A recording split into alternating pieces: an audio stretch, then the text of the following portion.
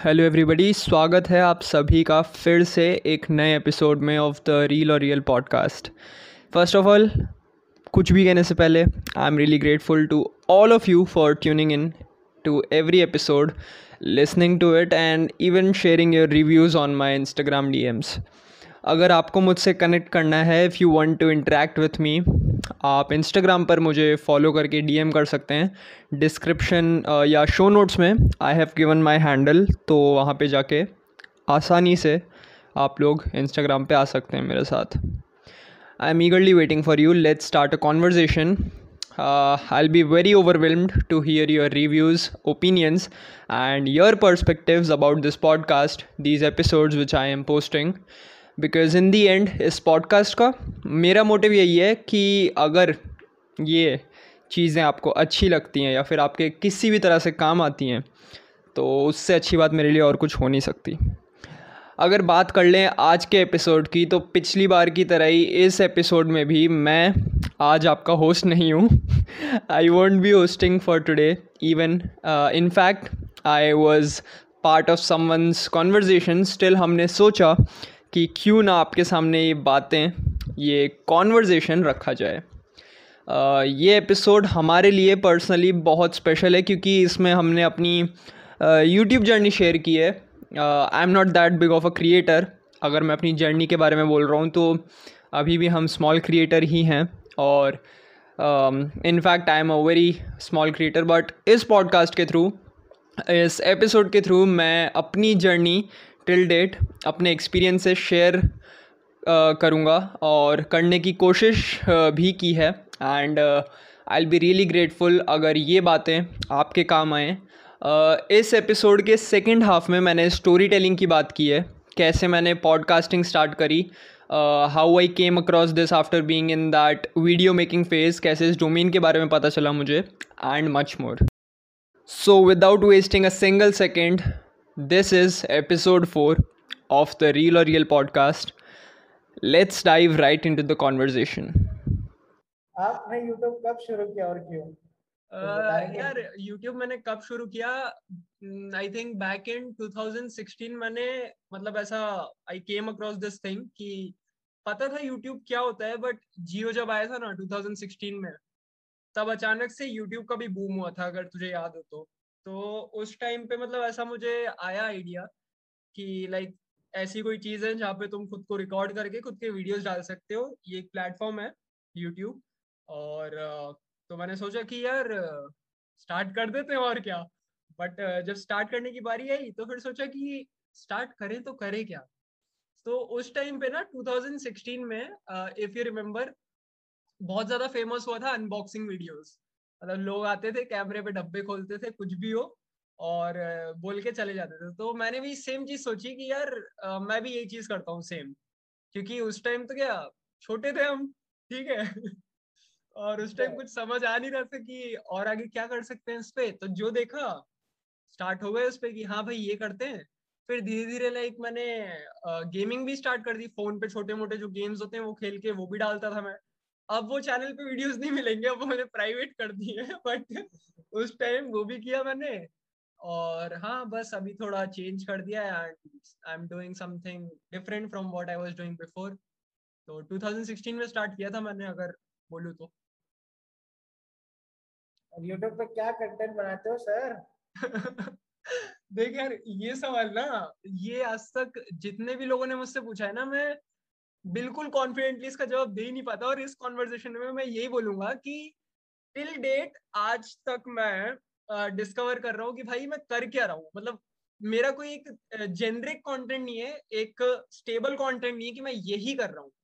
मैं जैसा मैंने बताया, अनबॉक्सिंग से स्टार्ट किया था, गेमिंग पे आया, देन फिर मैंने थोड़ा एनालिटिकल वीडियोस बनाना स्टार्ट किया है बीच में, लाइक डिफरेंट टॉपिक्स पे जो इंटरनेट से रिलेटेड होते हैं, तुम्हारे सोशल मीडिया से रिलेटेड होते हैं, एप्लीकेशन से रिलेटेड होते हैं. तो कुल मिला के थोड़ा सा कमेंट्री वीडियो तुम बोल सकते हो. कमेंट्री स्टाइल में मैं थोड़ा इंफॉर्मेशन देने का कोशिश करता हूँ, और काइंड ऑफ बोल सकते हो कि इंफोटेनमेंट वीडियोस बनाता हूँ, अगर मैं थोड़ा स्टेबल भाषा में बोलूँ तो. ये मेरा कंटेंट है. बहुत बढ़िया, बहुत बढ़िया. और बताइए क्या डिफिकल्टी आती है और क्या प्रोसेस होता है।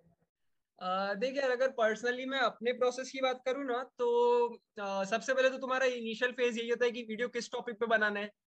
तो वो थोड़ा सर्च करना पड़ता है कि अब सर्च करने के लिए गूगल ऑफ कोर्स, तो उस पे जाओ, देखो कि भाई क्या चल रहा है, क्या किस पे बना सकते हो तुम वीडियो। अब जैसे ही टॉपिक मिल जाता है, तो जनरली गूगल न्यूज से ही टॉपिक मिल जाते हैं तुम्हें, पता है ना, अपडेट्स आते रहते हैं उस पे कुछ ना कुछ। तो उसमें हम्म। एक्सक्यूज मी, तो उसपे मैंने क्या फिल्टर्स डाले हुए हैं अपने गूगल न्यूज में ही, टेक्नोलॉजी और ये सब से रिलेटेड। तो मुझे उस पे ही न्यूज आती है। तो पहला मेरा यही फेज होता है कि इंटरनेट से टॉपिक ढूंढो। अब टॉपिक ढूंढ लिया, उस पे पहले इंफॉर्मेशन गैदर कर लेता हूँ मैं। अपना गूगल डॉक्यूमेंट्स उस पे स्क्रिप्ट बना लो। और फिर देख, जनरली मैं स्क्रिप्ट पहले अपने पेपर पे ही लिखता था। बट अभी कुछ टाइम से मैंने ऐसा स्टार्ट किया है कि अब वो पेपर वाली फील, तो देख पेपर वाली फील है, उसमें पेपर और पेन पे जब अपन लिखना स्टार्ट करते हैं तो आइडिया एकदम अनस्टॉपेबल आइडियाज आते ही रहते हैं। तो उससे थोड़ा हट के कंप्यूटर पे स्क्रिप्टिंग करने का थोड़ा डिफिकल्टी आया है मेरे को, बट ट्राई कर रहा हूँ मैं। तो स्क्रिप्टिंग पार्ट हो गया। पहले तो तुम्हें फर्स्ट थिंग इज दैट कि तुम्हें पता लगाना है तुम्हारा टॉपिक कौन सा है। देन अगर टॉपिक तुम्हारा क्लियर हो गया, तो लिखना चालू कर दो उस पर स्क्रिप्टिंग, कि क्या तुम बोलने वाले हो, कैसा टोन रहने वाला है, इंट्रो क्या रहेगा, बॉडी क्या रहेगी वीडियो की। तो वैसा हो गया स्क्रिप्टिंग। देन फाइनली तुम शूटिंग कर लो अपना। मेरा कैमरा फोन का ही कैमरा है, उससे ही शूट कर लेता हूँ। Then after the shooting phase उसका एडिटिंग आ जाता है। एडिटिंग में तुम अगर कोई स्टॉक फुटेज या फिर सोर्स इमेजेस, सोर्स वीडियोस डालना चाहते हो, वो डाल सकते हो अपने स्क्रिप्ट के सपोर्टिंग में। देन बस एडिट करके अपलोड। बहुत बढ़िया बहुत बढ़िया।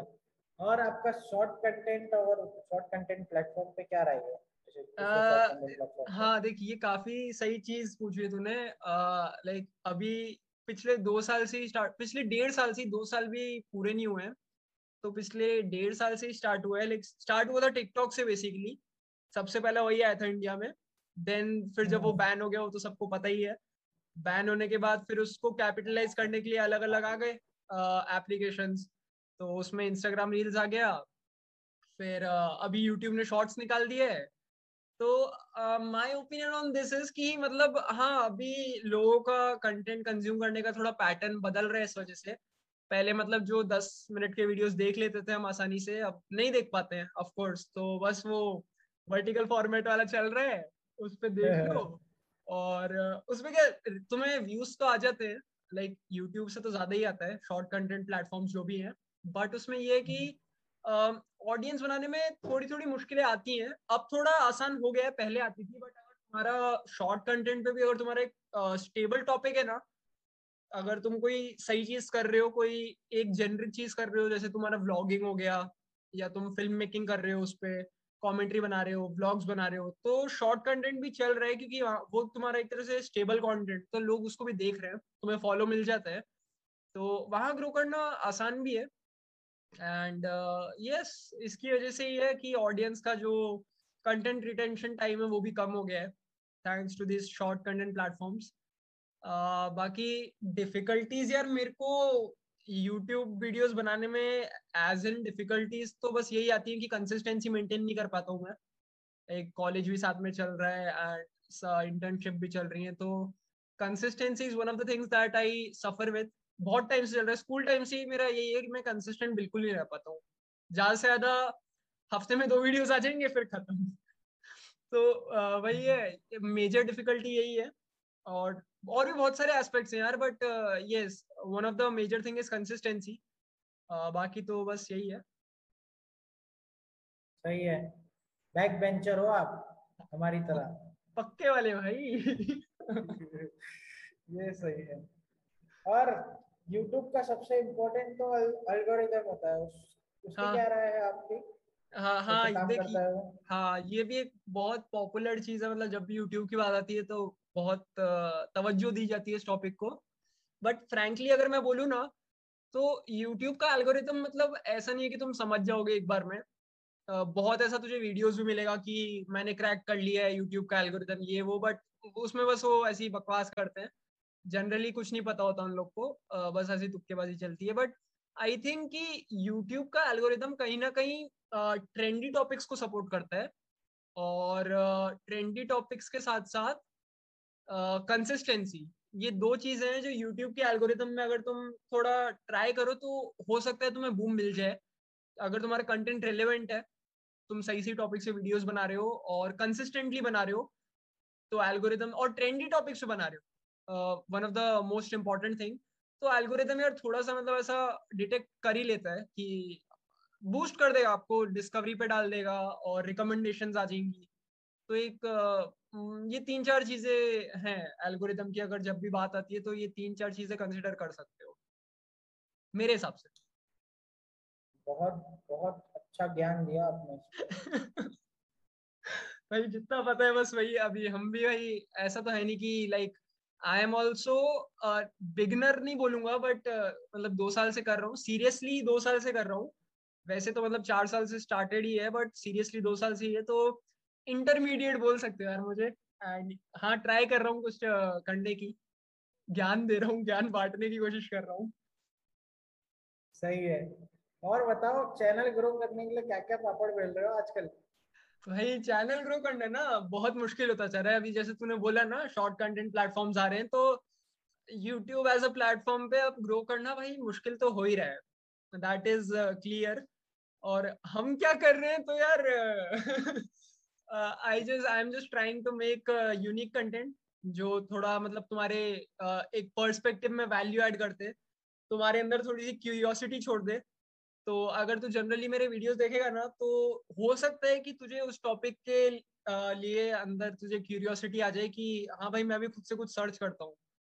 तो जनरली मैं वही ट्राई कर रहा हूँ कि थोड़ा इंफॉर्मेटिव चीजें बताऊं, और एक वो स्पार्क छोड़ जाऊं अपने वीडियो से कि भाई तुम भी कुछ सोचो कि हाँ भाई ये वीडियो तो खत्म कर लिया देख के, नाउ लेट्स सर्च दिस क्या होता है। तो उस टाइप का थोड़ा ट्राई कर रहा हूँ मैं। मतलब सारा काम हमारे लिए छोड़ के जाने का आ रहे हो? नहीं यार, एज एन ऑडियंस ना ये बहुत इंपॉर्टेंट है कि तुम अगर किसी का वीडियो देख रहे हो ना, तो उस पे तुम देखने के साथ साथ कुछ ना कुछ चीज अलग कर रहे हो। तो आई थिंक लाइक दैट, कि अगर मैं भी किसी का वीडियो देखता हूँ ना, तो मेरे अंदर एक वो आइडिया आता तो है कि इसने इस बारे में बात की है, तो थोड़ा और अंदर जाते हैं इस चीज के कि क्या होता है कैसे होता है। तो एक वो चीज है हमेशा से मुझे फैसिनेटिंग लगती है। यूट्यूब आजकल बहुत ज्यादा कंपेयर कर रहे हैं लोग यूट्यूब को दूसरे कंटेंट प्लेटफॉर्म से। तो हम्म। आपको क्या लगता है, मतलब कि यूट्यूब पे ही कंटेंट बनेगा अच्छा, कि दूसरे प्लेटफॉर्म पे भी अच्छा कंटेंट बनेगा? क्योंकि इम्पोर्टेंट होता है कि एक अच्छा कंटेंट के साथ वो कंटेंट क्रिएटर को भी बूस्ट मिलता जाए। तो इस पे क्या राय है आपकी? देख, मेजरली तो यूट्यूब को कंपेयर किया जाता है इंस्टाग्राम से, और हम्म। यूट्यूब के अंदर ही जो चीज आ गई है यूट्यूब शॉर्ट से। ठीक है। हम्म। तो आई आई थिंक कि देख, कंटेंट सारे सही होते हैं, ये क्रिएटर के ऊपर होता है और उसे कंटेंट के ऊपर होता है कि तुम किस तरह से उस प्लेटफॉर्म को यूज कर रहे हो, और किस तरह से ऑडियंस को उस पर इन्फ्लुएंस कर रहे हो या फिर अट्रैक्ट कर रहे हो। तो मेरे हिसाब से ना दोनों पे, जैसा कि मैंने बोला, ग्रो करना दोनों पे ही मुश्किल है। और इनफैक्ट शॉर्ट कंटेंट प्लेटफॉर्म पे ना भी धीरे धीरे बहुत सारे लोग जा भी रहे हैं, क्योंकि वहां पे अर्निंग भी मिल रही है। तू बिलीव नहीं करेगा, मैंने एक इंटरव्यू देखा था किसी बंदे का, मैं जानता भी नहीं था उसको, और उसके फॉलोअर्स उतने भी कुछ ज्यादा बड़े नहीं थे, बट ही सेड दैट कि रील्स पे भी ब्रांड्स और कंपनीज रील बनाने के, सिर्फ एक 15 to 1 मिनट की रील बनाने के लैक्स ऑफ रुपीज दे रही है क्रिएटर्स को। तो तू उससे क्लियरली एक आइडिया लगा सकता है, या आसान भाषा में बोलूं अनुमान लगा सकता है कि क्या ये प्लेटफॉर्म पावर होल्ड करते हैं, क्योंकि यूट्यूब बहुत टाइम से, सालों से है इस गेम में, एंड ये प्लेटफॉर्म्स अभी नए नए आए, बट स्टिल इतने कम टाइम में अगर ऐसी चीजें हो रही है इस प्लेटफॉर्म पे, तो नो डाउट मैं यही बोलूंगा कि भाई प्लेटफॉर्म में बहुत तगड़ा पोटेंशियल है, if you are talking about Instagram reels. और यूट्यूब शॉर्ट्स का यार मैं इतना ज्यादा नहीं बोलूंगा, बिकॉज यूट्यूब शॉर्ट्स पे कंटेंट उतना सही नहीं मिला है मुझे। जब भी देखा है ना मैंने, रैंडम वीडियोस आते हैं, कोई प्रॉपर एक चीज नहीं है। मतलब स्टार्ट तो देख, यूट्यूब शॉर्ट्स तुझे ही पता होगा, यूट्यूब शॉर्ट्स स्टार्ट हुआ था तो रील्स को कंपटीशन देने के लिए ही हुआ था, बट हम्म। यूट्यूब वाले वो बिल्कुल अच्छे से एग्जीक्यूट नहीं कर पाए। रील्स मतलब बहुत अच्छे से ऑप्टिमाइज्ड है, इंटरफेस भी काफी बढ़िया है, बट यूट्यूब ना थोड़ा हैजल हो जाता है उसको देखने में। तो यही आज बोलूंगा। आज आजकल तो वैसे शॉर्ट कंटेंट का बहुत चलावा है। बहुत और ज्यादा, यूट्यूब मैं में बता रहा हूँ ना, लोगों का मतलब पर्सपेक्टिव चेंज हो गया है। लंबे वीडियोस कोई देख ही नहीं रहा। तू खुद सोचना, फॉर एग्जाम्पल अगर मैं बोलूँ, ये वीडियो अपन देखते हैं ऐसे करके, कितना इनकन्वीनियंट होता है, फोकस करके देखना पड़ता है अपने को एक बड़ा वीडियो। और वहीं पे अगर तूने ऐसे कर लिया, वर्टिकल फॉर्मेट आ गया, तुम 15-15 सेकंड में स्वाइप कर रहे हो, तुम्हारा टाइम भी चला जाता है, तुम्हें पता नहीं चलता, और तुम देख भी लेते हो उस बंदे का कंटेंट। तो यही बोलूंगा कि भाई है तो सही, काफी अच्छा पोटेंशियल है। और लोगों का इस वजह से ही जो पैटर्न है ना, जो देखने का नजरिया है कंटेंट को, वो चेंज होता जा रहा है धीरे धीरे, और आगे और चेंज होगा। यूट्यूब पे कुछ चीज जो फिक्स करने लायक हो कि हाँ यहाँ इम्प्रूवमेंट की जरूरत है, यहाँ इम्प्रूवमेंट की जरूरत है, क्योंकि बहुत सारे कॉम्पिटिटिव प्लेटफॉर्म खुल चुके हैं अभी यूट्यूब के मुकाबले, और शॉर्ट कंटेंट भी अच्छा खासा फैला हुआ है। तो ऐसी कोई चीज जो यूट्यूब को फिक्स करना चाहिए इस देख, मामले में। पर्सनली अगर मैं एज अ क्रिएटर और एज एन ऑडियंस बोलूँ ना, एक ही चीज, तो यूट्यूब को बस फिक्स करनी है तो अपनी एल्गोरिदम ही है यार। क्योंकि देख, बहुत सारे ऐसे लोग हैं जिनकी वीडियोस कभी डिस्कवर होते ही नहीं है, भले ही वो कितने ही वेल मेड हो, वेल प्रोड्यूस्ड हो और वेल क्यूरेटेड हो, वो कभी फीड पे आते ही नहीं है। ना कभी ट्रेंडिंग पे आएंगे, ना कभी तुम्हें रिकमेंडेशन आएगा, और बस वही सब चलता रहता है। अभी बताया ना मैं, ट्रेंडी अगर तुमने चीज बना दी, बस तुम्हें वही रिकमेंड होती रहेगी। एंड इवन ऐसा रिपोर्ट्स भी आई थी, और ऐसा मतलब बहुत सारे एक्सप्लेनेशंस भी हैं कि जो यूट्यूब का ट्रेंडिंग पेज है ना, यूट्यूब इंडिया का, वो कहीं ना कहीं मैनुअल चलता है। मतलब बाहर ऐसा होता है कि ट्रेंडिंग पे वही आता है जो लोग पसंद कर रहे हैं, बट इंडिया में कैसा है, वो ट्रेंडिंग पेज मैनुअली ऑपरेट कर रहे हैं यूट्यूब इंडिया में ही बैठे लोग। तो उस वजह से ना अच्छा। बहुत डिसएडवांटेज है उन क्रिएटर्स के लिए जो मेहनत कर रहे हैं, और जो क्रिएटर्स मतलब पैसा देके बस अपना वीडियो ट्रेंडिंग पे ला रहे हैं, तो चल ही रहा है उनका यार, उनका तो क्या ही बोलता। तो एक यही चीज फिक्स करनी है कि प्रॉपर रेगुलेशन चाहिए ट्रेंडिंग पेज पे, और एल्गोरिदम में थोड़े से इंप्रूवमेंट्स चाहिए। अगर मैं एकदम ब्लंटली बोलूँ ना, तो यही दो चीजें हैं जो यूट्यूब को इम्प्रूव करनी है अदर प्लेटफॉर्म से compete करने के लिए, और मोटिवेट करने के लिए कि क्रिएटर्स उस पर आए और वीडियोस बनाएं। ये तो बिल्कुल, ये इम्प्रूव होना भी चाहिए। हाँ। और क्या गोल सेट किया है यूट्यूब के लिए? 1 मिलियन पर्सन के 10 मिलियन? पर्सनली मैंने, हाँ। यार देख, मिलियंस का मैं बोल रहा हूँ ना, मतलब बहुत टाइम से कर रहा हूँ, एंड रीच नहीं मिल रही है, मेरा भी वही हाल है। तो भाई गोल तो ऐसा कोई नंबर्स में मेरा गोल नहीं है बिल्कुल भी। किसी टाइम पे हुआ करता था कि भाई हाँ 1K करना है, 10K करना है, 100K चाहिए मेरे को। बट अभी धीरे धीरे ना आते आते वो चीज अब हल्की सी बुझ सी गई है अभी। भाई नंबर्स नहीं चाहिए, बस एक लॉयल ऑडियंस देखे मुझे, और लॉयल ऑडियंस बेस बने। एंड अगर मुझे 50 लोग भी देख रहे हैं ना, तो मैं बहुत सेटिस्फाइड हूँ कि वो 50 के 50 लोग मेरे साथ इंटरेक्ट कर रहे हैं, और मुझे रिव्यूज दे रहे हैं कि भाई ऐसा कर, वैसा कर, ऐसा चाहिए, वैसा चाहिए। तो भाई नंबर्स का वैसा मतलब क्रेज रहा नहीं कि हाँ भाई इस नंबर पे जाना है, ये गोल है। धीरे धीरे कर रहे हैं, एंड जैसा होगा देखते हैं आगे। मैं देख यूट्यूब को एज अ हॉबी परस्यू करता हूँ, मेरा ऐसा कुछ है नहीं कि इस पे ही ग्रो करना है मेरे को, आगे फ्यूचर यही चाहिए। बस एक एक बोल सकते हैं तो इस एस्केप फ्रॉम अ रियलिटी, वास्तविक वास्तविकता से जब हम भागना चाहते हैं तो हम कुछ ना कुछ करते ही हैं। तो भाई मेरा भी यही सीन है, एज अ हॉबी कर रहा हूँ, देखते हैं कब तक चलता है, यही अरे बोलूंगा। नहीं नहीं, चलेगा, क्यों नहीं चलेगा। वैसे भी तुम्हारे अच्छे खासे सब्सक्राइबर तो हो ही रहे हैं, धीरे धीरे धीरे धीरे धीरे हाँ धीरे मतलब गाड़ी चल ठीक है रही यार, है। ग्रोथ मतलब काफी धीरे है, बट चल रहा है, चल रहा है। वो तो हो जाएगा, उसका कोई टेंशन नहीं। और बताओ, एडिटिंग कितना इम्पोर्टेंट होता है एक ऑडियंस को रिटेन करने के लिए अपने हाँ वीडियो देख, पे? एडिटिंग तो मेरे हिसाब से अगर मैं पर्सनल ओपिनियन दूं ना, तो एडिटिंग साइड में आती है। First thing is your content. अगर तेरा कंटेंट बढ़िया रहा ना, तो लोग देखना स्टार्ट कर देंगे तुझे। बट जब लोगों ने तुझे देखना स्टार्ट कर दिया और तू फिर भी वही चीज करे जा रहा है ना, तो चांसेस है कि लोग तुझे छोड़ के चले जाए तेरे चैनल से या तेरे कंटेंट से। तो अगर तेरा कंटेंट सेट हो गया ना एक बार, और एक छोटा अमाउंट ऑफ ऑडियंस आ गया तेरे पास, या एक decent amount of audience base आ गया, तो तुझे एडिटिंग में फिर इंप्रूव करना पड़ेगा, बिकॉज एडिटिंग बहुत कुछ चेंज कर देता है वीडियो में। और जिस तरह से लोग देखते हैं ना, उनका देखने का तरीका भी बदल जाता है कि हाँ भाई ये बहुत आई कैची है, ये एनिमेशन आ रहा है, ये टेक्स्ट आ रहा है, या तूने बहुत भारी एडिटिंग कर दी। तो editing is one of the most important aspects, but I think content सबसे पहले आता है। नो डाउट एडिटिंग काफी इंपॉर्टेंट है। कंटेंट फर्स्ट, ये तो सही बात है। हाँ राइट, कंटेंट एग्जैक्ट, अच्छा तो वीडियो अच्छा। बिल्कुल। और अभी बहुत लोग यूट्यूब चालू करने की सोच रहे हैं, जैसे हाँ, हमने भी। Specially in lockdown. लॉकडाउन में कुछ है तो नहीं, बैठे बैठे क्या करें, खोल रहे यूट्यूब हाँ चैनल।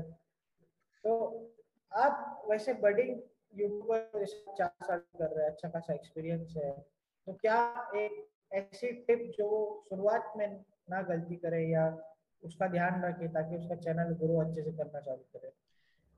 ओके, तो इस चीज का ना आंसर मैं खुद के एक आइडियोलॉजी से दूंगा। ये मैंने खुद ने आइडियोलॉजी बनाई है और ट्राई करता हूँ इसको ही फॉलो करूँ। तो देख, सबसे पहली चीज तो अगर तुम स्टार्ट कर रहे हो तो तुम्हारे अंदर यूनिकनेस होनी चाहिए तुम्हारे कंटेंट में। क्योंकि तुम बहुत सारे नो डाउट ऐसे आइडियाज तुम्हारे दिमाग में आएंगे कि भाई ये मैंने ही किया है और मैं ही कर सकता हूँ इतना अच्छा। बट जब तुम यूट्यूब पे जाओगे ना, तो हजारों लोग हैं जो वो चीज कर रहे हैं। फॉर एग्जाम्पल व्लॉगिंग हो गया, व्लॉगिंग हो गया, हाँ फिर उसका। अब हाँ, अभी जो आजकल बहुत ट्रेंड में चल रहा है रोस्टिंग हो गया इंडिया में। ठीक है, हम्म। तो ये यूनिकनेस नहीं है। अगर तुम्हारा कंटेंट यूनिक हो तो काफी बढ़िया हो जाता है। अगर यूनिक नहीं कर सकते तो उसमें एटलीस्ट अपना एक नीश लाओ, अपना एक स्टाइल लाओ अलग। कि व्लॉगिंग एक पर्सन ए भी कर रहा है और व्लॉगिंग एक पर्सन बी भी कर रहा है, बट जो पर्सन बी है उसका करने का तरीका खुद का है और बहुत अलग है, जो लोगों को उससे कनेक्ट कर देता है। तो ऑफ कोर्स लोग बी को ही देखेंगे ना, ए को देखेंगे नहीं। जबकि तू हम्म। देखेगा कि दोनों में सेम ही चीज है, दोनों कर रहे तो व्लॉगिंग ही है, कंटेंट उनका व्लॉगिंग ही है, व्लॉग्स ही बना रहे हैं। बट करने का तरीका, इस पे बहुत इम्पैक्ट पड़ जाता है कि अगर तुम्हारा यूनिक भी नहीं है कंटेंट, तो एटलीस्ट तुमने अडेप्ट कर लिया है और तुम फिर भी चल रहा है तुम्हारा काम, एज अ क्रिएटर ग्रो कर रहे हो तुम।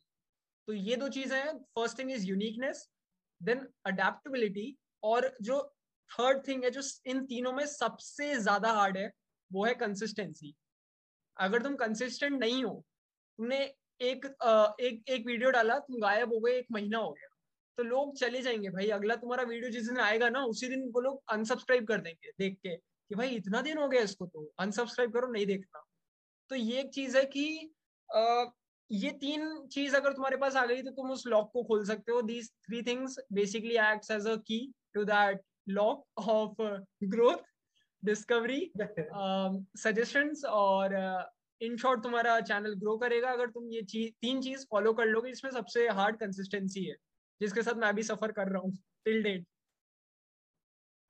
तो नए नए लोग पेन पेपर लेके बैठ जाओ, क्योंकि भाई साहब ने बहुत बहुत ही ज्यादा एक्सपीरियंस वाली बात की है अरे यहाँ पे। यार, नहीं नहीं, देख मैं हमेशा यही बोलता हूँ कि भाई उतना एक्सपीरियंस नहीं है, बट जैसे जैसे मैं धीरे धीरे सीख रहा हूँ ना, I try to just share those things कि भाई आगे जाके किसी को अगर मेरे से हेल्प भी हो गई तो that is really good thing for me. बहुत बढ़िया। बहुत बहुत शुक्रिया आपका, आपका अमूल्य समय देने के लिए हमें। आपका शुक्रिया भाई, आपने बुलाया, इंटरव्यू लिया, हमारी जिंदगी का पहला इंटरव्यू है ये। अरे आपकी जिंदगी में और इंटरव्यू आएंगे, ये तो है। और इंशाल्लाह, बड़े आप पे बड़े उम्मीद ही इंटरव्यू शक्कर है। आएंगे। बड़े बड़े इंटरव्यू आएंगे। ओ यार, but yeah at the end I would like to thank you from bottom of my heart कि तूने ये कॉन्वर्जेशन स्टार्ट किया और इतना अच्छा टॉपिक लिया। तो yes, that was it from my side. Till then, this is Animesh signing off. Have a great day ahead. Peace out. ये ये तो इनका सिग्नेचर है, हर वीडियो के एंडिंग में मिलेगा आपको।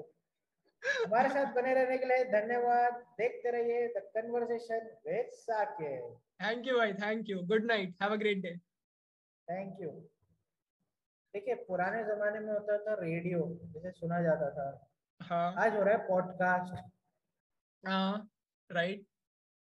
तो हमारे आसपास के लोग भी हमें बोलते हैं कि पॉडकास्ट सुन लो, पॉडकास्ट सुन लो, पॉडकास्ट सुन लो। अरे हम्म। पॉडकास्ट होता क्या है जो सुन लो?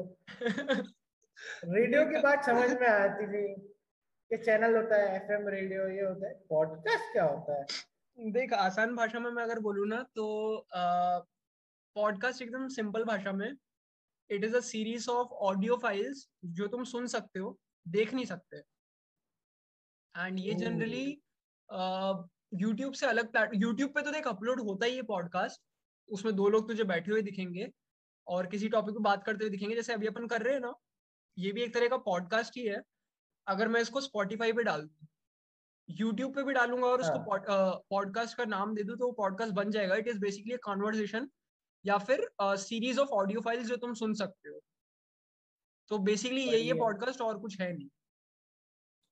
नहीं, मैंने सोचा कि मुझे तो कोई आइडिया है नहीं, हाँ। तो जो जो पॉडकास्ट पे मशहूर है बस उन्हें बुला लिया जाए, उनसे कुछ गुफ्तगू करी जाए। फिर से तुम ये अपने कॉन्फिडेंस से बोल रहे हो, हम नहीं बोल रहे हैं। दर्शकों को भैया ही बता दो। भैया आप हो दर्शकों, ये है the founder of nightmare and beyond, उसके फाउंडर है हमारे साहिब, और इनको हॉरर बहुत पसंद है। बहुत ज्यादा। इनके खून खून में भूत की कहानियां हैं। और बता तो भाई। बताइए, पॉडकास्ट शुरू करने का आइडिया कहाँ से आया? देख, यूट्यूब तो मैं कर ही रहा था, यूट्यूब पे वीडियोस चल ही रहे थे। एंड कहीं ना कहीं जब मुझे ना एक पॉइंट पे लगा ऐसा कि भाई अब यहाँ पे कुछ हो नहीं रहा है, मतलब थोड़ा सा एक अपने उसमें आता है ना, एक ब्रेकिंग पॉइंट आ जाता है हर एक के पास, हर एक की लाइफ में, कि भाई ये चीज अब नहीं चल रही है, ये चीज हो ही नहीं रही है, अपन से कितना ही अपन कर लें नहीं हो रही है। तो मेरा भी बस एक बोल सकता है तो वही फेज चल रहा था कि सैचुरेशन पे था मैं अपने वीडियो बनाने के, मन नहीं करता था वीडियो बनाने का। और मैं यही सोच रहा था कि भाई क्या करूँ, कुछ हो नहीं रहा है, कुछ चल नहीं रहा है। तो basically I came across this thing कि पॉडकास्ट नाम की चीज होती है तेरी तरह सेम। और स्पॉटिफाई कुछ होता है उस पर, देख मुझे पता तो था कि स्पॉटिफाई पे गाने चलते हैं, सब गाने सुनते हैं, पॉपुलर है बहुत कि गाने चलते हैं। बट मेरे को ये नहीं पता था कि इसपे पॉडकास्ट नाम की भी चीज होती है, इस पे स्टोरी टेलिंग भी होती है, कॉन्वर्जेशन वाली पॉडकास्ट भी, पॉडकास्ट में पता है बहुत अलग अलग तरह की पॉडकास्ट भी होती है। But what I am doing is something on the side of story telling, कि तुम एक स्टोरी बता रहे हो और बस पब्लिश कर रहे हो, उसको लोग सुन रहे हैं। तो एक मैंने स्टार्ट यही सोच के किया था कि अब बहुत टाइम हो गया, बहुत बोर हो चुका हूँ ये काम करके, तो कुछ अलग करता हूँ, कुछ अलग ट्राई करता हूँ। एंड सडनली मेरे मन में, और मैंने पता है पॉडकास्ट सुनना भी स्टार्ट किया था, बहुत सारी पॉडकास्ट सुननी स्टार्ट करी है। एंड वन नाइट, ये चीज मुझे अभी तक याद है, रात के शायद 2 बज रहे थे और मैं एक हॉरर पॉडकास्ट सुन रहा था, ठीक है। एक है क्रिएटर काफी फेमस, अगर तुझे सुनना है तो हॉरर टाइम नाम से उसकी पॉडकास्ट है, और उसका नाम है सार्थक मिश्रा। तो I was listening to him, और वो भी स्टोरी टेलिंग बहुत बढ़िया करता है। तो मेरे दिमाग में ये चीज आई कि भाई ये तो मैं भी करता था। मैं 9th स्टैंडर्ड में था ना, 9th स्टैंडर्ड तक मैं स्टोरीज लिखता था, जब अपने अर्ली स्कूल डेज में था। तो हाँ, छोटी मोटी छोटी बड़ी स्टोरीज में लिख लेता था पेपर पे। अब वो स्टोरीज कहाँ है पता नहीं, बट उस टाइम पे बहुत शौक था स्टोरीज लिखने का, खुद की स्टोरीज लिखता था। एंड पता नहीं 9th में आते आते ना वो चला गया चीज, मैं बंद कर दिया अचानक से, सबकॉन्शियसली वो स्टोरी लिखनी बंद हो गई। 10th 11th 12th निकल गया, और फर्स्ट ईयर निकल गया मेरे कॉलेज का।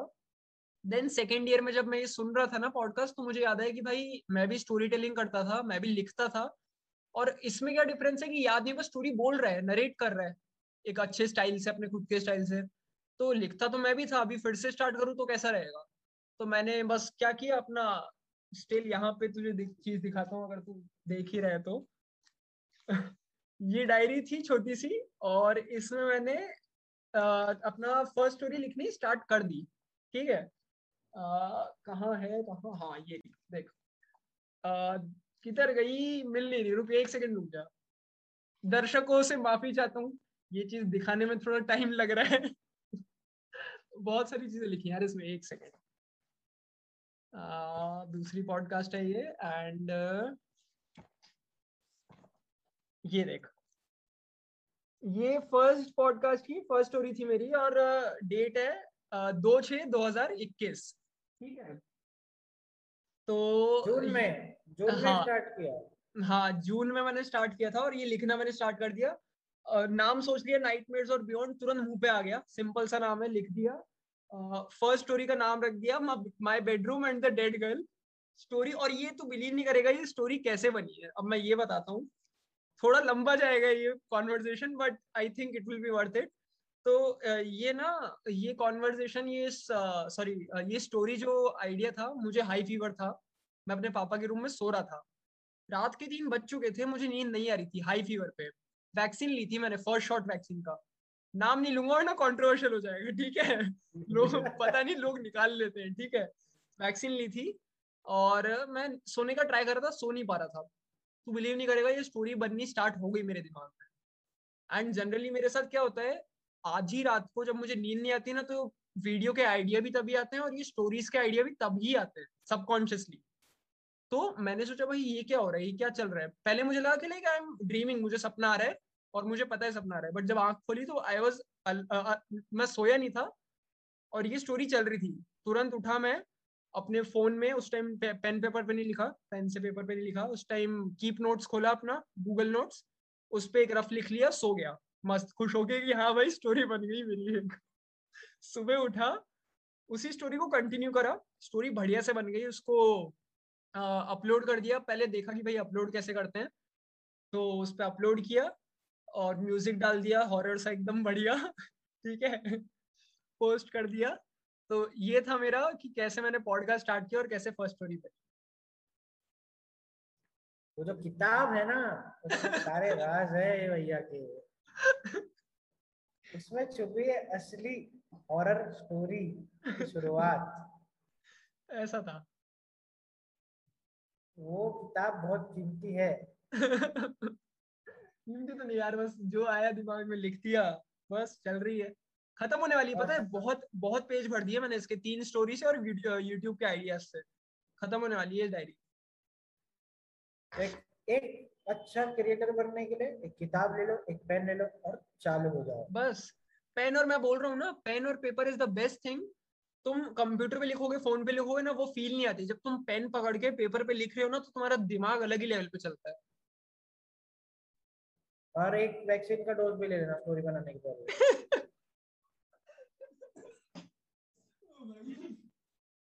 है ना। बहुत सही मैंने तुम्हारी पॉडकास्ट सुनी है, मतलब हाँ मैंने सुनी है भाई, जितने भी है। आभार आपका, बहुत बहुत आभारी हूँ मैं।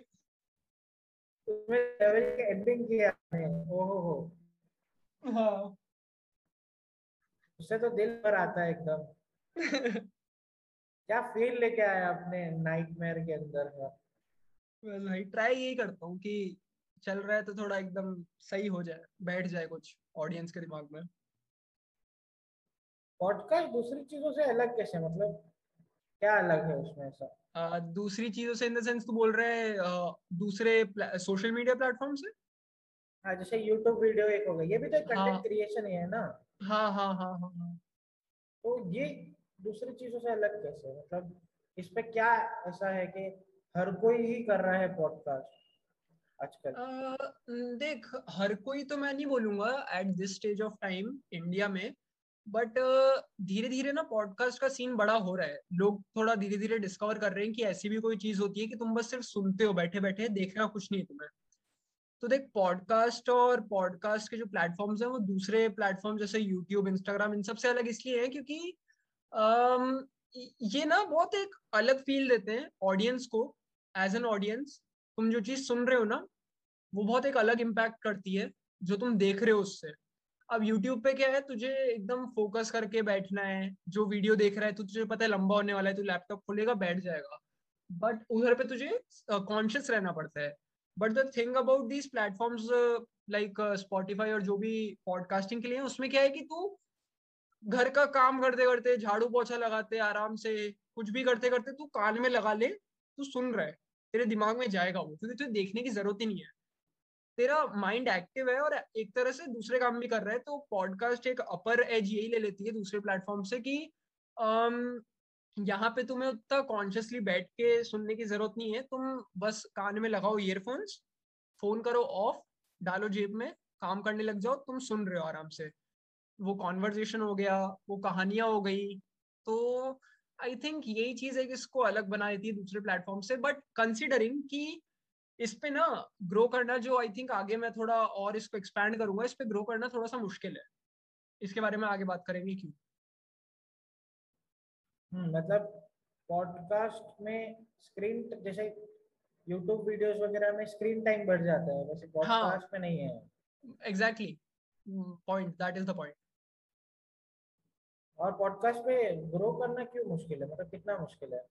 देख, सिंपल बोलूँ ना, ग्रो करना इसलिए मुश्किल है क्योंकि तुम ना एक टाइम के लिए इंस्टाग्राम रील्स से लोगों को अट्रैक्ट कर सकते हो, यूट्यूब वीडियोस से ऑडियंस बेस बना सकते हो, क्योंकि वहां पे तुम जो बोल रहे हो, जो बैठ के तुम बोल रहे हो, दिख रहा है लोगों को, तुम मुझे देख पा रहे राइट नाउ, है ना।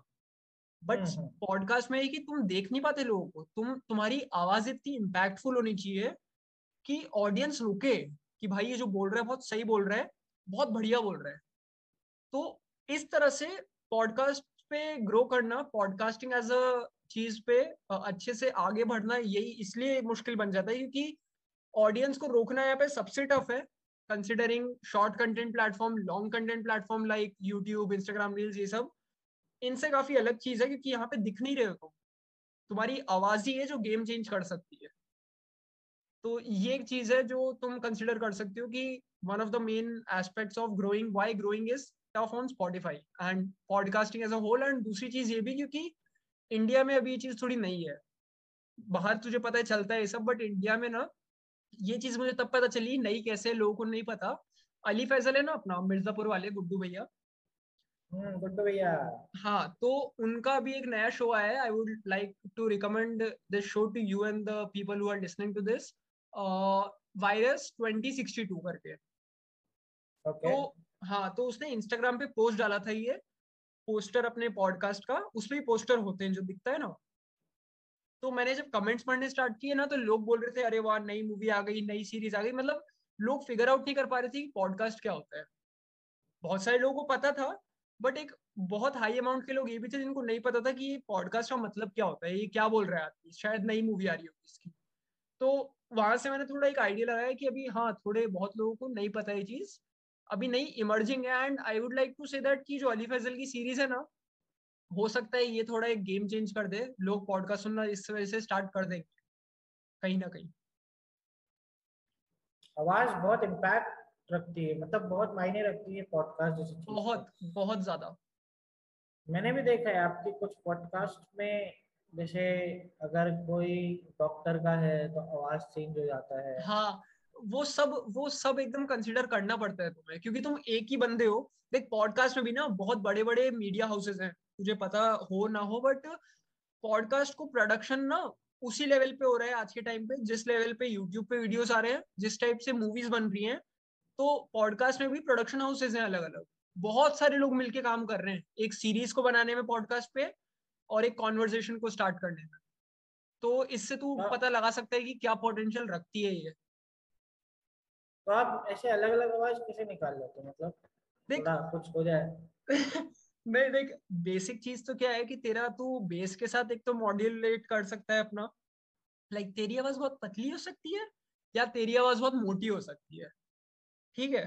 तो ये दो चीजें तू कर सकता है, अपनी आवाज के साथ बेसिक मॉड्यूलेशन होता है, और बाकी तो एडिटिंग, मतलब मुझे भी उतनी नहीं आती है, बट एडिटिंग से भी वॉइस मॉड्यूल हो जाती है कुछ हद तक। तो तुम्हारा यही है, अगर पॉडकास्ट में अगर तुम स्टोरी टेलिंग कर रहे हो और तुम्हारी स्टोरी में मल्टीपल कैरेक्टर्स है ना, तो अलग अलग आवाज निकालने का ट्राई कर, वो प्रैक्टिस से ही आती है। मैं भी उसमें भी बहुत गंदा हूँ, बट आई एम ट्राइंग, धीरे धीरे मैं थोड़ा सीख रहा हूँ एंड ट्राई कर रहा हूँ। तो यही एक मेन चीज है। ये तो मैंने देखा है। और पॉडकास्ट में किस टाइप का कंटेंट डाल रहे हो अभी? मैं पॉडकास्ट में बस यही यार जो तूने बताया अभी, बस यही चल रहा है। My basic theme is horror, उस पे ही चल रहा है, हॉरर और थ्रिलर। शायद मैं थोड़ा आगे ट्राई करूँ थ्रिलर पॉडकास्ट भी, बट अभी के लिए तो I think horror is the one thing I am doing. आगे जाके देखते हैं क्या कर सकते हैं। सस्पेंस में छोड़ना पसंद है ऑडियंस को, है ना? मेरी सारी स्टोरीज ओपन एंड ही होती है, कभी कंक्लूजन पे नहीं आता है। है ना? हाँ, वो तो है। वो एक बस इम्पॉर्टेंट मतलब एस्पेक्ट होता है कि भाई, मैंने बताया ना तुझे अपने प्रीवियस कॉन्वर्सेशन में कि मैं यूट्यूब वीडियोस में भी यही ट्राई करता हूँ कि कुछ छोड़ के जाऊं ऑडियंस के लिए, and the same thing I am doing with podcasting. All the audience जो इनको सुनने वाली है, तुम्हारे लिए होमवर्क जरूर आने वाला है। तुम्हें ये बंदा खाली नहीं छोड़ने वाला है, ये बंदा ऐसा नहीं कि बकबक करके निकल जाए। उसमें तुम्हारे लिए भी है और देख, बैक एंड से पार्टिसिपेशन। मैं एक और चीज बोलना चाहूंगा कि तुम कोई भी चीज अगर स्टार्ट कर रहे हो ना, तो you will basically suck at one thing that you are starting new. तुम कोई भी चीज अगर स्टार्ट कर रहे हो तुम बहुत गंदे होने वाले हो उसमें. बट द पॉइंट इज कि तुम उसको आइडेंटिफाई करो और धीरे धीरे इंप्रूव करने का ट्राई करो. तो मैं भी यही करता हूँ. My first video was bad. Till date मेरे वीडियोस अच्छे नहीं होते उतने ज्यादा. बट मैं धीरे धीरे हर एक वीडियो के साथ यही ट्राई करता हूँ, हर एक पॉडकास्ट स्टोरी के साथ यही ट्राई करता हूँ कि अगर मैं देख रहा हूँ वीडियो को मुझे इंटरेस्टिंग लग रहा है तभी ऑडियंस को भी इंटरेस्टिंग लगेगा. अगर मैं स्टोरी सुन रहा हूँ अपनी खुद की स्पॉटिफाई पे तभी मैं पब्लिश करता हूँ कि हाँ भाई हो सकता है लोग भी ये सुने अगर मुझे थोड़ा ठीक ठाक लग रहा है. ये सही बात है. हम्म. और स्टोरी टेलिंग का एक काय चीज आया दिमाग में, क्यों से स्टोरी टेलिंग ही करनी है, बस ऐसा यार क्यों यही आया? देख स्टोरी टेलिंग का बस मेरा यही फंडा था जो मैंने तुझे बताया कि 9th क्लास में मैं ट्राई करता था लिखने का. फिर जब मैंने स्पॉटिफाई पे ये बंदे को देखना सुनना स्टार्ट किया हॉरर टाइम, तो सार्थक को सुनने के बाद मुझे लगा कि भाई मैं भी करता था. बेसिकली स्टोरी टेलिंग अब ये बोल रहा है नरेट कर रहा है तो मैं भी ट्राई करता हूँ. तो वहीं से ये डिराइव हुआ मुझे कि जो मैं लिखता हूँ उसको बोलूँ और I can do something like that in the podcast. मुझे अच्छे से याद है कि जब मैं मैं जब 10th में था, तब हम लोग रात को आते थे स्कूल से, स्पेशल हाँ. स्कूल से. तो जब हम लोग गाड़ी में रहते थे ना, हम्म. तो सिर्फ कुछ ही बच्चे रहते थे, जैसे 4 या 5 लोग ही बचते थे गाड़ी में. हाँ. तो एक रात को 10 से 11 के बीच में रेडियो पे हॉरर स्टोरी टाइम करके आता था, बहुत सारे हाँ हाँ रेडियो पता है. चैनल पे. रेडियो पे बहुत अच्छे अच्छे शोज आते थे. तू क्राइम शोज आते थे उस पे, हॉरर शोज आते थे. और इवन टीवी पे भी हॉरर शोज आते थे. फियर फाइल्स अगर तुझे पता हो, आप भी थी. तो ये उस टाइम पे बहुत फेमस हम्म. हुआ करते थे. और रेडियो पे भी काफी अच्छे शोज आते थे उस टाइम पे. तो हम लोग वो सुनते सुनते आते थे. हम्म. तो मेरे मेरे को ऐसा लगता है कि अब रेडियो जॉकीज जो है, हम्म. जो ये शोज प्रोड्यूस करते हैं, उनके हम्म. लिए एक ब्रांड न्यू प्लेटफॉर्म एक क्रिएट कर दिया गया है बहुत अलग तगड़ा. से. हम्म. जैसे स्पॉटिफाई है, मुझे ऐसा लगता है. काफी, तो हाँ ये, काफी हद तक. Very true. और वो मेरे ख्याल से अपना पास टाइम इस पे कर सकते हैं, जैसे. हाँ. इवन पार्ट टाइम नहीं तो फुल टाइम भी कर सकते हैं. जो रेडियो जॉकीज है वो बहुत हाईली पोटेंशियल रखते हैं अपने आप में. बहुत हाई पोटेंशियल है हम्म, उनमें, तो वो लोग ये कर सकते हैं और कर भी रहे हैं कुछ तो. सही है. और क्या प्रोसेस क्या होता है कोई पॉडकास्ट का, एक एपिसोड बनाने का? क्या क्या गो थ्रू करते हो पूरे दिन में? ओके तो मैं अपना बता दूं. हम्म. देख मेरा स्टार्टिंग में यही रहता है कि एक स्टोरी लिखना, पहले तो दिमाग में एक प्लॉट आना चाहिए, आइडिया. एक बार वो आइडिया आ जाता है ना, तो जैसा मैंने बताया ना, जब तुम एक बार पेन पकड़ के स्टार्ट करते हो लिखना पेपर पे, तो वो आइडिया हम्म. बनता जाता है, बनता जाता है. कैरेक्टर्स आते रहते हैं, स्टोरीज आती रहती हैं, प्लॉट्स आते रहते हैं, ट्विस्ट आते रहते हैं. तो एक तरह से मेरे साथ तो यही होता है कि जब मैंने एक बार लिखना स्टार्ट कर दिया उसमें डेवलपमेंट्स होते रहते हैं. एंड तू बिलीव नहीं करेगा, माय थर्ड पॉडकास्ट, उसकी जो स्टोरी है ना वो मैंने स्टार्ट करी थी लिखनी, सोया मैं. देन तू बिलीव नहीं करेगा, मैंने पूरा दिन लिखा ना तो वो सबकॉन्शियसली दिमाग में चल रहा था मेरे. वो स्टोरी मेरे सपने में बन गई. एंड मैं बहुत ज्यादा शॉक हुआ ये चीज मतलब इमेजिन करके कि भाई क्या कर सकते हैं अपन, क्या नहीं कर सकते. मैं तुरंत सुबह उठा, वो जो मैंने सपने में स्टोरी जो कनेक्ट हुई थी ना वो लिटरली लिख दी. तो एक तरह से ना मैंने जो स्टोरी लिखनी स्टार्ट की थी सबकॉन्शियसली मैंने ही खुद की हेल्प की है स्टोरी बनाने में. तो एक मेरे साथ यही प्रोसेस रहता है कि कोई चीज मतलब ऐसा दिमाग में बैठ जाती है ना तो वो घूमती रहती है. एंड ये चीज मेरे लिए पॉडकास्टिंग में हेल्प करती है कहीं ना कहीं, और स्टोरी लिखने में. तो प्रोसेस में देख यही रहता है कि पहले तो स्टोरी आ गई दिमाग में, उसके बाद लिख लिया तुमने, जो मैंने तुम्हें बताया डायरी में लिख लेता हूँ. उसके बाद एक बार गो थ्रू कर लेता हूँ कि सब सही है. कभी कभार ऐसा कुछ मिस्टेक्स हो जाती है, लूप होल्स छूट जाते हैं. रेयरली होता है ये लूप होल्स वाली चीज, कभी कभार ऐसा छूट जाता है. तो उसके बाद अगर तुमने एक बार गो थ्रू कर लिया ना, देन आता है रिकॉर्डिंग का प्रोसेस. अब मैं रिकॉर्ड कैसे करता हूँ पता है. मेरा जो फोन है ना ये वाला रियलमी का, इसमें हेडफोन जैक नहीं है सैडली. तो मेरा ये अच्छा. पुराना सा टैबलेट है, इसको मैं कनेक्ट करता हूँ. 1 मिनट देना मुझे, पूरा बता देता हूँ. ठीक है. तो ये माइक है बेसिकली बोया का. तो वो टैबलेट से इसमें कनेक्ट करता हूँ. स्टैंड पे लगाता हूँ ये माइक और स्टार्ट कर देता हूँ रिकॉर्डिंग, एकदम शांत, गेट बंद करके, खिड़कियां बंद करके, एक ऐसे टाइम पे जब थोड़ा शांति हो मेरे आसपास। तो वो तो मेरा रिकॉर्डिंग का प्रोसेस हो गया, ठीक है। अब रिकॉर्डिंग में ही एक और चीज आती है, एडिटिंग। जैसा वीडियो एडिट करते हैं ना, वैसे ही इसको भी एडिट करना पड़ता है। तो उस एडिटिंग में क्या फेज होता है, उस एडिटिंग फेज में बेसिकली तेरा कटिंग होता है, कुछ कुछ ऑडियो अगर खराब है, कुछ गैप्स आ गए ज्यादा, वन टेक में तो होता नहीं है ना जनरली, मेरे से तो नहीं, एटलीस्ट मेरे से नहीं होता है। तो उन गैप्स को हटाना, कोई चीज अगर रिपीट कर दी उसको हटाना, मल्टीपल टेक्स होते हैं तो उनमें से फाइनल टेक चूज करना। मेरी रिकॉर्डिंग होती है 40-40, 50-50 मिनट की, और मेरी जो स्टोरी होती है, सॉरी, 1 घंटे की मेरी रॉ होती है रिकॉर्डिंग, 1 घंटे तक जाती है। फिर उसको मैं काट काट के परफेक्टली बैठा के आधे घंटे तक लाता हूँ, आधा घंटा 40 मिनट। देन उसमें म्यूजिक डालता हूँ, बैकग्राउंड म्यूजिक, बेसिकली मतलब थोड़ा क्रीपी सा, हॉरर सा थीम का, जो कानों में थोड़ा सा सुनने लगे, हाँ भाई कुछ चल रहा है। ठीक है। तो वो एक बैकग्राउंड म्यूजिक बहुत इंपॉर्टेंट रोल प्ले करता है। अब उसके बाद तेरे इफेक्ट्स आ गए, सपोज मैं बोल रहा हूँ कि भाई गाड़ी धीरे धीरे चल रही है, तो उसमें गाड़ी की बैकग्राउंड में आवाज डालना।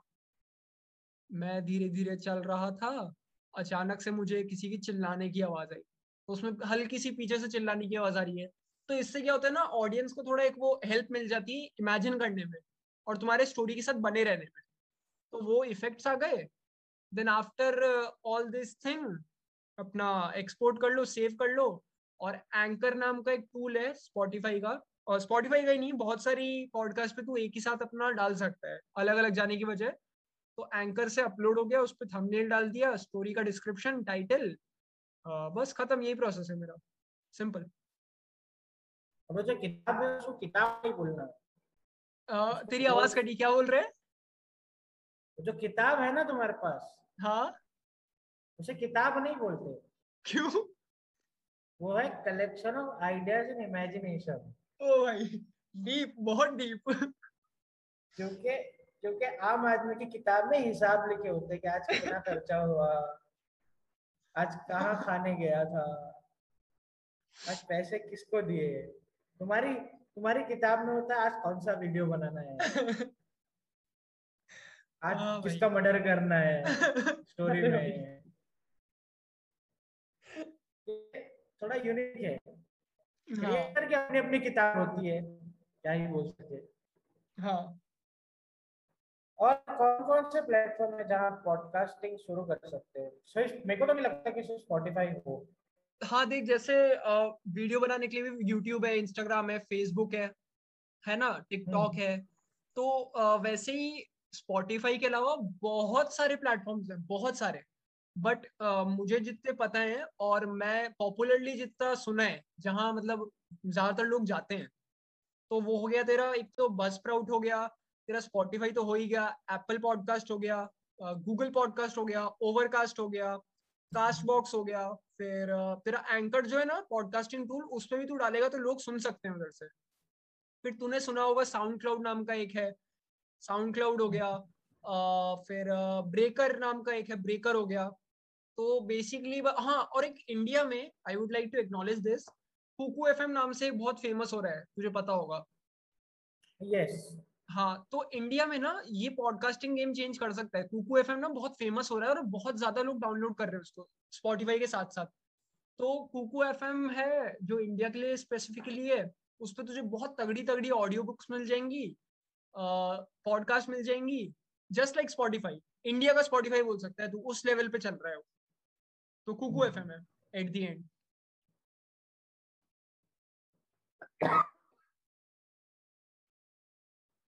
तो हमारे लिए एक नहीं अनेक ऐप है, ऐसा बोल हाँ सकता हूँ मैं। हाँ हाँ हाँ, ऐसा बोल और सकता है। जैसे और जैसे अपने यूट्यूब में एक क्रिएटर देखता है कि उसको व्यूज आते हैं, हाँ उसको कमेंट्स आते हैं, उसको हाँ हाँ। लाइक आते हैं। हम्म। तो इसमें कंटेंट क्रिएटर के लिए क्या रखा है, क्या मोटिवेशन देख, है उसको?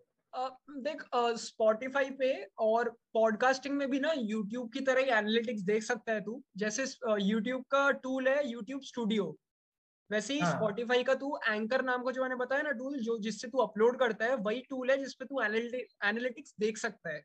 तो उसमें तुझे पता चल जाएगा कितने लोगों ने देखा, ऑडियंस कितनी है, तुझे नंबर ऑफ लिसन्स कितने मिले, कितने लोगों ने सुना है, और एज ग्रुप मिल जाएगा उस पर, और कौन कौन से प्लेटफॉर्म पे सुना है, क्योंकि एंकर से एक ही टाइम पे अलग अलग उस पर डाल सकता है तू।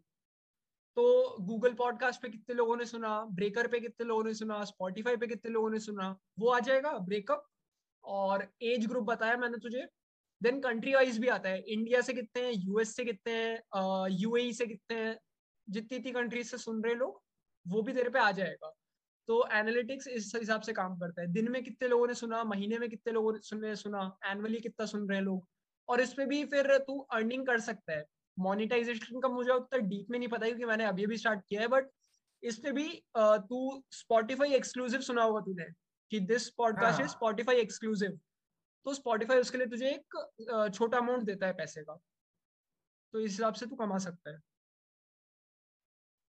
बढ़िया है, तो पैसा हाँ। यहाँ से भी कमाया जा सकता है। तो आपके हिसाब से क्या फ्यूचर है पॉडकास्ट का इंडिया में, इंडिया जैसी और कंट्री में?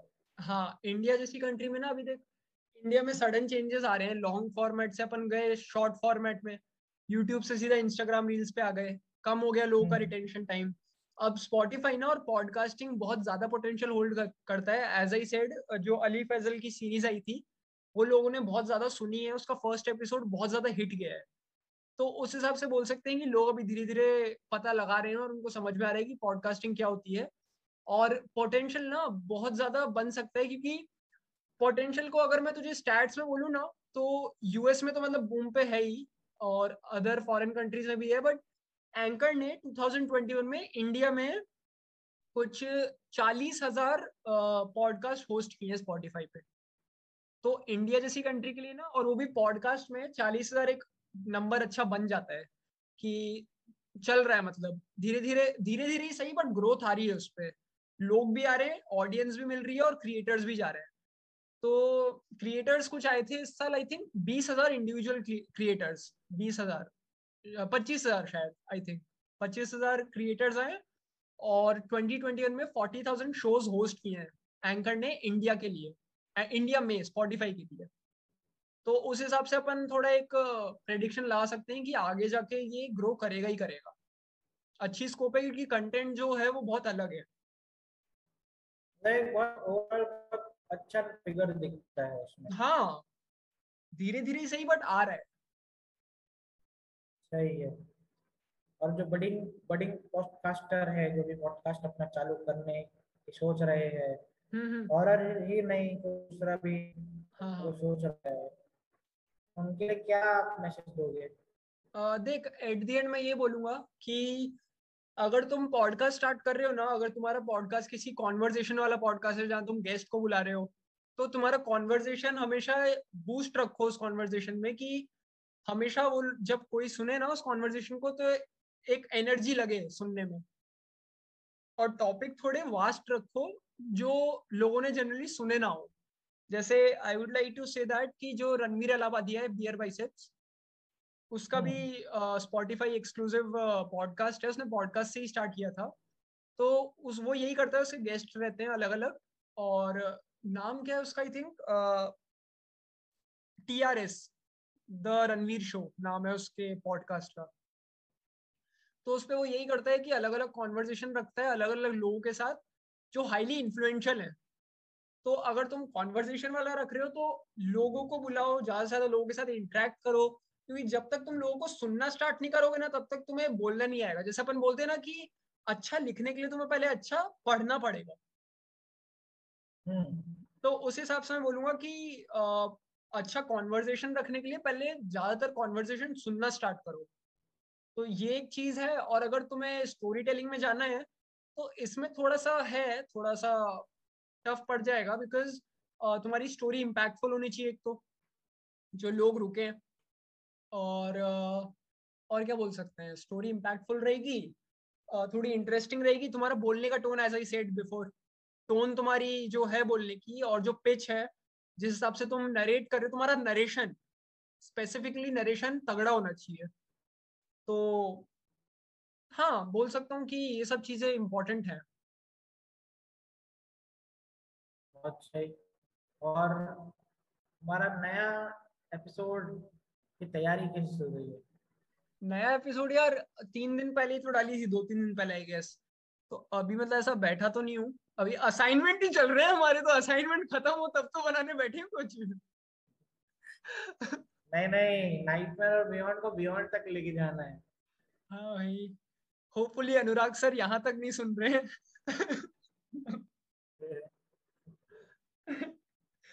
सुन रहे हो तो सर थैंक यू सुनने के लिए, आपका बहुत बहुत धन्यवाद।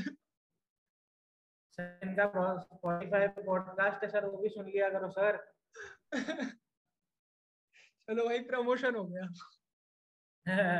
और सर यूट्यूब पे चैनल भी है, सब्सक्राइब कर दिए ना। बस भाई, बस बस यही बात है। अनिमेश जी आपका बहुत बहुत शुक्रिया हमारे साथ जुड़ने के लिए, फिर एक बार आपने टाइम निकाला, अरे बहुत भाई, बहुत शुक्रिया। I would like to thank you कि तूने मुझे फिर से बुलाया। ये इतना इम्पैक्टफुल और अपन ने इंटरेस्टिंग कॉन्वर्सेशन रखा। And yes, at the end I would like to say that अगर तुम्हें सुनने में अच्छा लगा तो यहाँ तो तुम लाइक शेयर कर नहीं सकते हो, फॉलो कर नहीं सकते हो, तो this is Animesh. I hope you are doing really good. You are very good in these difficult times. Wishing you a very great day ahead. This is Animesh signing off. Have a great day ahead. Peace out. और ये हमारे creator साहब ने अलविदा कहा। इनको सुनते रहिए स्पॉटिफाई पे, नाइटमेयर और बियॉन्ड इनका स्पॉटिफाई पे जो है, इस पे एपिसोड आते रहते हैं, इन्हें सुनते रहिए। यूट्यूब पे जाके फॉलो करिए, सब्सक्राइब करिए, इंस्टाग्राम पे इनको फॉलो करिए, अनिमेश चतुर्वेदी नाम है थैंक्स इनका। अ लॉट, इतना तुमने प्लग इन कर दिया हमारे सोशल मीडिया प्लेटफॉर्म्स। इसी के साथ हम विदा लेते हैं। थैंक यू, चल गुड नाइट भाई। Good night. तो दोस्तों, ये था एपिसोड 4 ऑफ द रील और रियल पॉडकास्ट, जहाँ मैंने अपनी कुछ चीज़ें, अपनी कुछ बातें शेयर करी। मैं थोड़ा ज़्यादा पर्सनल लेवल पे गया एंड आई होप आपको ये पसंद आया हो। I will be more than happy if this episode, ये बातें आपके किसी भी तरह से काम आए रियल लाइफ में, प्रैक्टिकलिटी में। अगर इस पॉडकास्ट पर करी गई बातें, ये एपिसोड्स आपको अच्छे लगते हैं तो do follow the podcast. So I think this was it for today. It's your host. Wait a minute. It was Animesh signing off, wishing you a very great day ahead. Peace out.